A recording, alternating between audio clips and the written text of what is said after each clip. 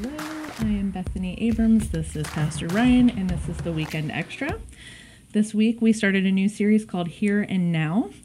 And tonight you were talking about how quickly a generation can lose sight of God and His truth in our lives. I was actually doing a study this week, and they were talking about this. I was in Judges, where you were tonight, and the Bible study leader was saying that sometimes when things are good in your life, you forget to say, hey, this is because of the goodness of God. Yeah, totally. And I really thought about that, and I thought, I definitely cry out to God when things are tough or rough for me.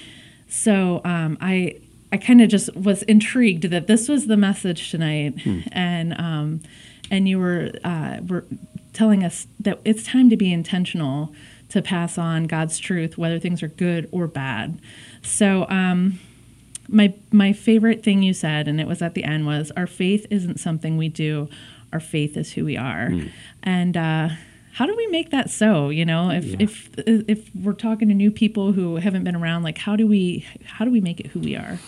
That's a phenomenal question. I think the first part is just kind of knowing what we're talking about when we talk about our faith, because there's a cultural Christianity that can exist that says, I'm a Christian because I attend this service. I'm a part of a club. I do the church things, therefore I am a Christian. Right. So I actually think it really goes back to like our understanding of what it means to follow Christ. That when we talk about following Christ, it's really important that we talk about the reality that it is a completely life-altering decision. Right. We're saying yes to a person that will forever change the way that we define ourselves in our world, in our eternity. And I think if we can allow that to be on the way in, that faith isn't just something we do. I go to church and do some stuff. My faith is who I am. I'm changing my identity when I say yes to Christ. Right. Like I think for me, like because I came to know Christ late in life, it was an identity changer. Absolutely. I'm like, this whole thing is crazy. Right. I mean, what? I had no idea that Jesus like died for me and wants me to follow him. And so I think it's coming back to that life-altering reality of it. And I think if you grew up in the do side, like, church is what we do, and it's not that big of a deal, and it's kind of how it is. I think that I would encourage you to like take some time and talk to people who live over here, in the faith is who I am, and also kind of a deep reassessment of what do I believe. Yeah, because I don't think Jesus gives us room to live in this cultural Christianity. Right, that's not really following Christ. Right, So tonight you were talking pretty specifically about serving in the children's ministry. And I think a unique aspect of Grace Church, at least what made a huge impact on me, was coming in and being told, hey, we all have gifts, we all have strengths. Yeah. We want you to serve there. That being said, I got put into doing some children's ministry things, and I was like, this isn't my strong suit. I mean, I have children, but like, I think they were really young when we first started coming, so I was like, I don't even want to be around kids, but it's so funny because in doing that, I learned so much more about my faith by watching other people downstairs teaching the kids and just hearing the Bible stories come alive. And then too, like having these kids look at me and kind of call you out a little bit on, well, is this true? Like I've got to flesh this out. I've got to live it out a little bit. So one of the other things you said tonight was God's word and love should be centralized to who we are and what we do. And I don't know, like, does that come from just serving, or how do we incorporate that to make it centralized? Well, that's a really great question. I think for families and individuals, I think this series is probably a great time to ask some of these deeper questions. One of the things that's been on my mind a ton, I think trying to lead my family to a place where we are centralized on Christ is I'm discovering how much intentionality it takes.